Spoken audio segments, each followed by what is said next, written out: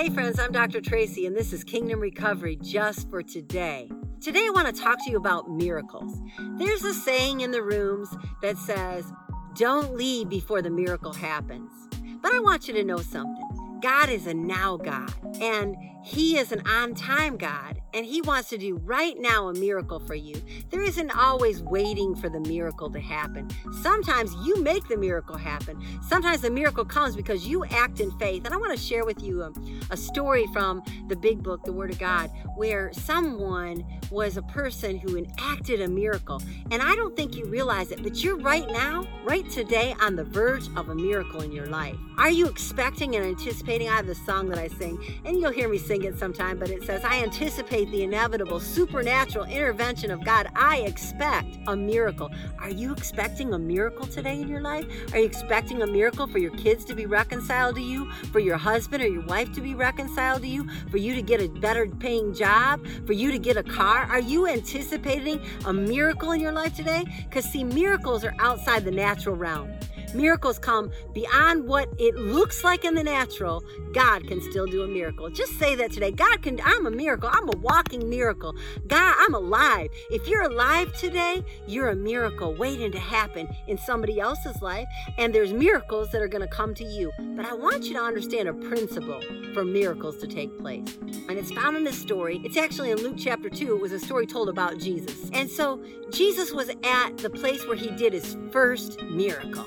He was at what was called the wedding of Canaan. He and his mother and his brothers had gone down to Canaan. His disciples had gone with him. And they were at this wedding banquet. And they ran out of wine.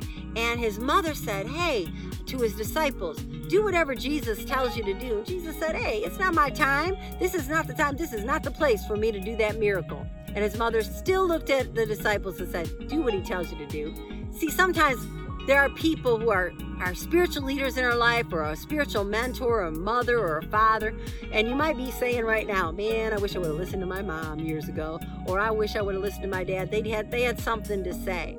If your parents are still living, you're blessed. If your parents are still alive and still contributing to your life and speaking to your life, listen to what they have to say. They have equity of intelligence through the experiences of life. Anyway, let me get on to this. So they go down to this wedding. They run out of wine. Mom says, Jesus, you got to do a miracle. And Jesus said, it's not my time yet. I don't want people to know. I'm not supposed to be seen yet. But the mother knew something about Jesus that he didn't even know himself. And so she turned to the disciples and said, do what he says. So Jesus said, hey, see those vases over there? Go and fill them with water. Now, I want you to understand something about miracles. God is the miracle worker, but he uses you and I for the miracle to work. Let me say it again. God is a miracle worker, but he uses people like you and me for the miracle to work. He can't bring the miracle without your involvement. Miracles take the involvement of mankind. Now, this is Kingdom Recovery. I'm trying to help you figure out how to get everything back that was stolen, that looks absolutely impossible, and you, my friend, are in need of the miraculous for anything good to happen. You can have it.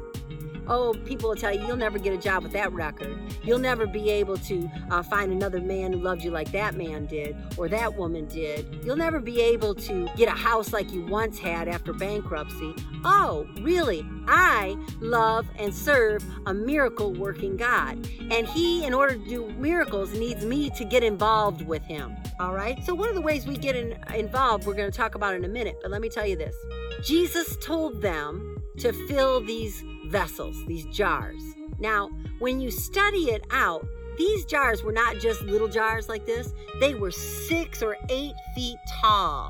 They were big, huge barrels that were made out of cement or ceramic or stone. And he told his disciples, go and fill those, not with wine now. He said, fill them with water. They didn't have any wine. There are resources you don't have, but you've got something. Oh, I'll talk about that again in another video about what do you have. But right now, I'm talking about how do you get your miracle? How do you get your miracle in recovery? How do you get your life back? How do you get your peace of mind back? How do you get your joy back? How do you get your money back? How do you get your house back? How do you get your children back? How do you get good relationships back? Oh, I'm trying to help you today. a miracle, expecting a miracle is not all you need to do. Having faith for the miracle is not all you need to do. Now you've got to listen to the voice of the miracle worker and do what he tells you to do. So Jesus told him, fill these with water. Now do you think about it? Those disciples are probably thinking, you really think, Jesus, that if we take water in here, it's going to match or going to be significant compared to the wine they've been drinking? But then he said, now I want you to take that and I want you to draw something out of it and take it up to the table of the master of the banquet. So they did what Jesus said. They scooped that water out of the vessel and took it up. And as they were taking it, it turned into wine. And as the water was poured out, it turned into wine. And the host of the banquet took a drink and he said to the bridegroom, how is it when the normal thing that happens is that the best wine comes first and the cheap wine is saved for the end when everybody's blasted, that all of a sudden at your banquet, you saved the best for now? For right now, you saved the best for now. My pastor was preaching this the other day. I want to get up and run the aisles because it's in the now that faith works. Now faith is the substance of things hoped for. There is therefore now no condemnation to those that are in Christ Jesus. God is a God of right now. And I'm always telling you in Kingdom Recovery, live today. Live in today. Live in the present. So what you've got to do, you've got a miracle that you need. Why I'm saying this is God will never do a miracle without your involvement.